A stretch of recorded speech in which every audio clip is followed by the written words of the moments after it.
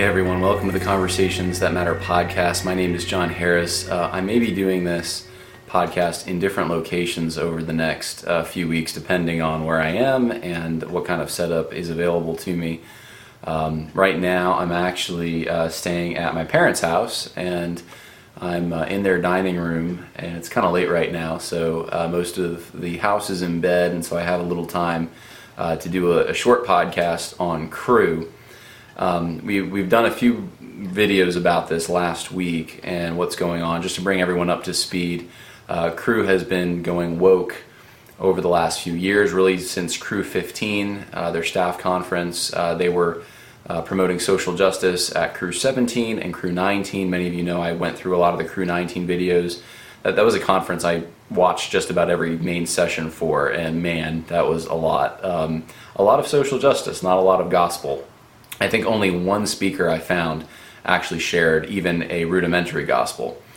But anyway, all that to say, there's been a battle within Cru, and there was a group of concerned staff members who decided to go to the leadership with their concerns. They compiled a document that expressed their concerns. This was not received all that well. The group was asked to disband, essentially, but then that document was leaked by progressives, not by the folks in the concerned group, but by, I guess, a mole who had, according to a staff member who came out recently, who had been part of the group, and they leaked it, and so now it's out there. And so where we're at right now is the Lenses Institute, which was one part of Cru. They decided to shut down their North American, or their United States, I'm trying to remember now, I think it's North American office. They're going to leave it open in other countries, but in the United States at least, and I think in North America, they're deciding to shut it down, and they're kind of acting like an underdog. And I did some videos on this. I'm like, are they really the underdog?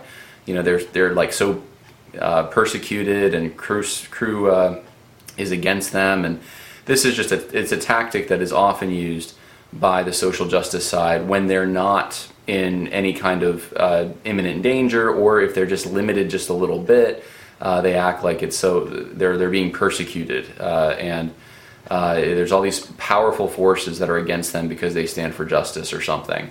And it's a manipulative tactic, especially for Americans. Americans love an underdog. Tend to be very compassionate people, and anyone would be bullied or persecuted. That's a horrible thing, and so they portray themselves that way in their own narrative.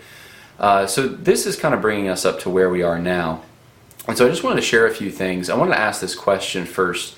What is Cru?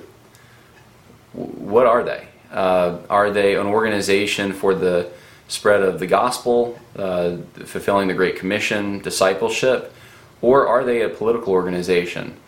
And right now, Cru is such a big organization, it's probably a mix. It's probably, depending on where you are in Cru, you may not know that there's a whole lot of social justice stuff going on. In other places, that's all you may be hearing. And so this is a problem for leadership, because there's some crazy stories that are going out there. I've shared some of them. One of them, the craziest one, I think, was a Cru staff member who reached out to me and said they were told to go to an art exhibit on homosexual art. It was raunchy, and they were not allowed to evangelize. They were just supposed to get to know gay culture, and this was part of their training as Cru staff. And so there's crazy things like that going on, but then there's other people in different local ministries who just don't know about any of this. And so how widespread is it? I do know it's very widespread. Now, Cru's huge though, so I don't know what percentage to put on it. But if their staff conferences are any indication about where the organization's headed, it's been very bad. Overwhelmingly focused on social justice, hardly any gospel content. And so I wanted to share with you just a few things. One is I had shared this screenshot in one of the videos last week, and it's from a Cru staff member, I'm assuming, but they characterized me, and they spelled my name wrong, as a nationalistic racist heretic. And so I laughed at that a little bit because I just thought as someone who spelled my name wrong too, calling me these things, it is meaningless. So when it's all emotion. There's it's just no attempt to back any of this up. How am I a heretic? Racist? That word means nothing anymore. It's just something that it means you're an evil man because we don't like you. It's pretty much what it means. It doesn't actually describe anything anymore. Nationalistic. How? In what sense am I nationalistic? In the sense that I love my country, or what? So I wanted to talk about Bill Bright a little bit, who founded Cru, and how he might be described by social justice advocates inside Cru, the kind of social justice advocates who might have said this about me. But why focus on this? Why bring this up again? Well, I got an email from someone who worked with Bill Bright back in the day, and they have a son, I guess, who attended Cru, and I'm going to leave some of this out just because I don't want to identify this person, but I'll read for you part of the letter I received, or the message.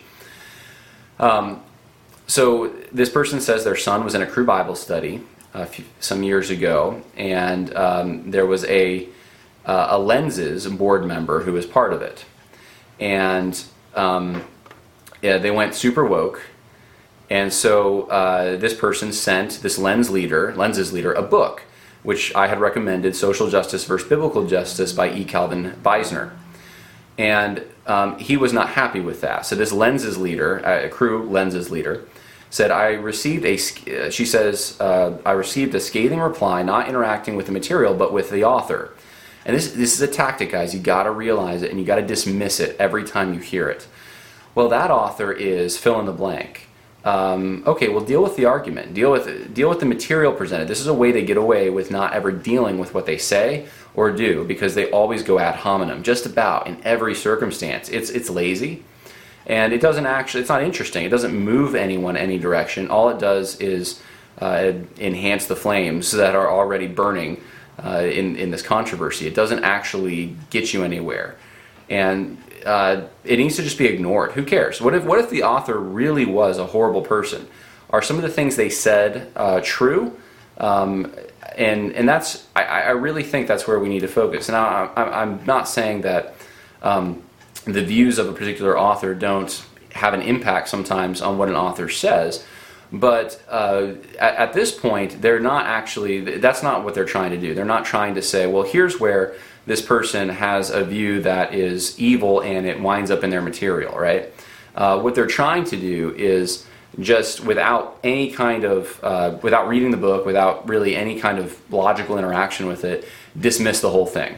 They're not going to the book to show you where the incorrect ideas are. It's just attack the man. It's just ad hominem. So here's what happens with E. Calvin Beisner. This person wasn't happy with it. Received a scathing reply. He's a nationalistic, racist heretic. That's what they say about E. Calvin Beisner, this Lenses leader. And so this person who wrote me this letter says the exact words it's the same words that they used about me. And he says the author was also anti-mask, pro-Trump, and pro-General Lee, as is John Harris. So spelling my name with the same way. So this person's against E. Calvin Beisner, against me, and using the same exact verbiage. And so this is what this person who worked with Bill Bright concluded. She said, I think they have a memo out on you. He proceeded to say, if I didn't apologize for sending him such devastating material, he never wanted to have contact with me again. There's no interest in actually moving the discussion forward. There's no interest in humility and being corrected if you're wrong. There's no interest in, if other people are wrong, giving them the opportunity to be corrected. It is all, it is demonization. That's all it is. This is the way revolutionaries talk. And this needs to be denounced in the strongest possible terms. It's not how Christians act. It's not how you can't have a country when people act this way about each other. So I wanted to just briefly show you. Here is Bill Bright, right? Bill Bright, the president or the founder of Campus Crusade for Christ, now Cru. And I want to show you some of the things that he said about, first, General Robert E. Lee. This is Bill Bright in a book on, let's see, I should have the title of the book here. It's in chapter 5 of whatever book it was. You can probably go look at it easily online at Google Books. Anyway, here are the words of Bill Bright in a book he wrote, and I wish I would have put the title of it, but it's Revere the Lord's Name is the name of the chapter. Commandment 3. After the American Civil War, the managers of the infamous Louisiana Lottery approached former Confederate General Robert E. Lee and asked if he would let them use his name in their scheme. They promised that if he did, he would become rich. Lee, a devout follower of Christ, straightened up, buttoned his gray coat, and shouted, "Gentlemen, I lost my home in the war. I lost my fortune in the war. I lost everything except my name. My name is not for sale. And if you fellows don't get out of here, I'll break this crutch over your heads." Misusing someone's name is always wrong. Have you ever asked? So he goes and uses it as an illustration. Bill Bright using General Lee as a positive illustration in one of his books. So I wonder what the Lenses thinks of Bill Bright, the founder of their organization. How about this? Bill Bright on America. And by the way, this took me less than 5 minutes to find these quotes. I'm sure there's a whole bunch more.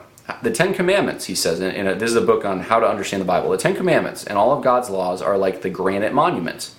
They are unchangeable, written in the stone of God's standards. I know that God's laws are the only way that America will survive. Yet Americans are turning their backs on the standards that make their country great and moral. Sounds like he wants to make America great, huh?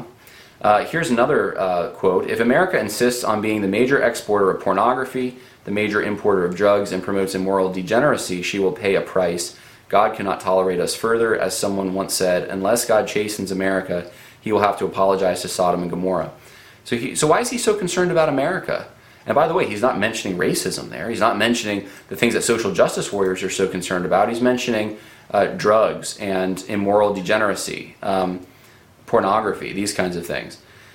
Not very in step with the times, but he has a concern for America. And here's what he said about communism. A careful examination of the community strategy to capture the college campuses of America reveals that it is happening here. If America is to remain free, or if America is to regain her strength morally and spiritually, it will be because individually we have become awakened to our dependence upon Christ. Bill Bright was very much part of the moral majority stuff, or at least the religious right stuff. Bill Bright was very much part of, when he started out Campus Crusade, wanting to scale back communism on the college campuses. He loved this country. He was very patriotic. This is the man who started the organization that Lenses is part of, and that the social justice warriors who have taken over Cru are part of, and the weak-kneed people in the leadership of Cru are part of. And none of that reflects any part of Bill Bright. In fact, they're demonizing people who think like Bill Bright.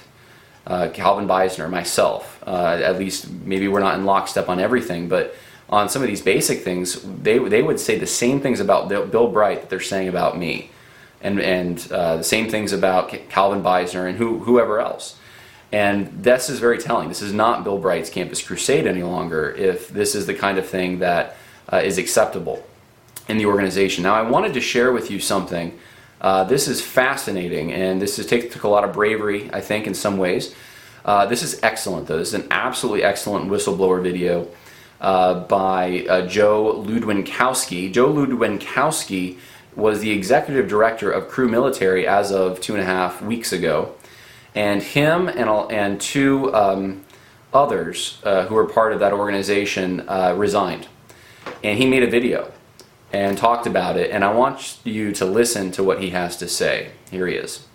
Hello, friends. Joe Ludwinkowski here. I'd like to tell you a story. It's the story of our experience as your leaders during the past 7 years. Lydia and I believe that this may be helpful to you, since our resignation letter has taken most of you by surprise, and it appears that our decision was spur of the moment. Nothing could be further from the truth. For 7 years, we have contended for military ministry within the broader organization.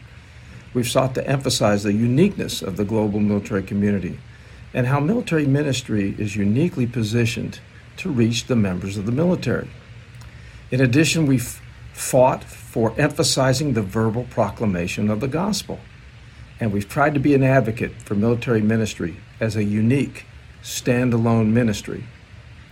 Since Cru 15, I've written every senior Cru leader expressing my concerns about our staff conferences, the emergence of critical race theory as a guiding philosophy within Cru, and about what I've seen as a departure from our original mission and vision. I've tried to be a voice against philosophical changes I've observed in Cru. I've argued against teachings based on critical race theory being included in new staff orientation, in IBS, and SLI. Multiple letters without one official reply. This culminated recently in a letter signed by General Osters, Abel, and myself to the chairman of the CCCI Board of Directors on May 10th. We were writing as executive directors who were responsible for stewarding the ministry for over half of its lifetime, and we clearly, using very direct language, expressed our concerns about the direction of Cru and our lack of faith in its leaders. We asked to be allowed to stand alone as a ministry and to report directly to the board. Again, without an official reply. After waiting for 2 months and with no one else to appeal to, Lydia and I decided to resign and write our letter to you. As we see it, this was the culmination of 7 years of being marginalized. To be clear, our letter is our letter. No one on the senior leader team had any part in writing or sending it. As a matter of fact, they were very upset and very against our sending it. While we love them and appreciate their input, we are on our own road, and we're remaining true to the course the Lord set for us since Cru 15. We see our resignation as our final step of obedience. Please understand that your military ministry leaders are in a tough spot. They did not write the letter, but they have to live with the fallout from it. Pray for them and encourage them. Let them know where you stand on these issues. Make your voice heard so that they can effectively lead. Well, the surprise and shock of our letter has created was inevitable. For 7 years, we deliberately did not share what was going on behind the scenes. We were hopeful that we would prevail and that we would be able to operate in accordance with our founder's vision, all the way up until the end. We had hoped that we'd be allowed to stay and to transition out over the next 6 months. But after meeting with Mark Gauthier and an HR representative from Cru on June 30th, that was no longer an option. We are currently praying through our future. One thing we do know is that we will continue to be a voice against critical race theory, against the notion of wokeness, against the social gospel, against any racism, and all other liberal ideologies. We believe that our experience can help other leaders who are trying to do the same thing. We would ask that you do 2 things. First, read the Seeking Clarity and Unity document that I have linked to this email. It is very well written, and it gives you all the information you need to know to understand where Cru is as an organization. Second, we would ask that you pray and ask the Lord what your personal response should be. These are important times. The fate of military ministry depends on staff members and their ministry partners to make their opinions known. We must all take a stand on these issues. There is no middle ground. Lydia and I are at peace, believing that we've been faithful to the Lord and to the vision of the leaders who established this ministry over 50 years ago. Bill and Vonette Bright, Jack and Barbara Fain, giants of the faith. Without them, military ministry would not exist. Lydia and I are no longer on staff with Cru. And although the bylaws of the executive committee allows former executive directors to remain on as part of the XCOM for life, we are not being allowed that option. So it looks like our time with you has come to an end. We cherish the time that we did have with you and will always be thankful for the part we were allowed to play in the movement to take the gospel to the global military community. It has been a highlight of our lives. Now it's time for you to write your part of the Millmen story. We love you, God bless you, and God bless military ministry. That was powerful stuff. And there's part of me that wishes a bunch of people would have come forward with these videos a few years ago when there was probably still a chance. But I'm not, and I'm not just talking about Cru, I'm talking about just in general. This movement has gone so fast. But look, if you're in an organization, maybe consider doing something like this. I mean, his tone is excellent. You can tell he cares, but he is trying to warn people about what's happening in the organization. And the more videos like this come out, the harder it is for people within Cru, especially in leadership, to prove to donors that they're not going woke, because clearly they are. Clearly that this is what's going on in Cru on a mass scale. So wanted to bring that to your attention. This is just following up some of the Cru stuff from last week. I hope we don't have to talk about Cru a whole lot more, but I did want to update you on that since I've been covering it here and there. More coming this week. I think the podcast will be a little sporadic with all my travels and everything, but I want to try to bring you podcasts when I can, as often as I can, and for your encouragement. I hope the Monday motivation video was helpful to you. I'm encouraged that even though there's a lot of negative things going on, there's a lot of people waking up. There's a lot of people realizing what's happening, and the Lord is always on the move. He's always going to use those who are in Him to do His will. When they submit to Him and they're open to that. So be open to it. Be open to serving Him wherever you are, and love the people around you. That's an important thing, to love those who are closest to you, love those in your community, and be willing to sacrifice for them if need be. I think if more people were like that and willing to risk their reputations, we wouldn't be in the predicament we're in. But we can always start now. So go out, spread the gospel, and be brave. And that's all I got for you today. Hope that was helpful. God bless.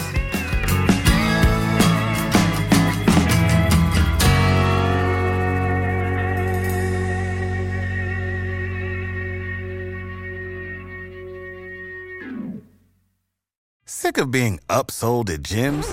My guy, you're currently a base member? For $90 more, I can upgrade you to our Shred membership. For $130 more, you'll be a Swole member. And for just $300 more, you'll reach Sweat Platinum. At Planet Fitness, you'll get energy without the upsell. Never pushy, always free fitness training and equipment for every workout. It's fitness that fits your budget. Join Planet Fitness for just $1 down and $10 a month. Cancel anytime. Deal ends Friday, May 10th. See Home Club for details.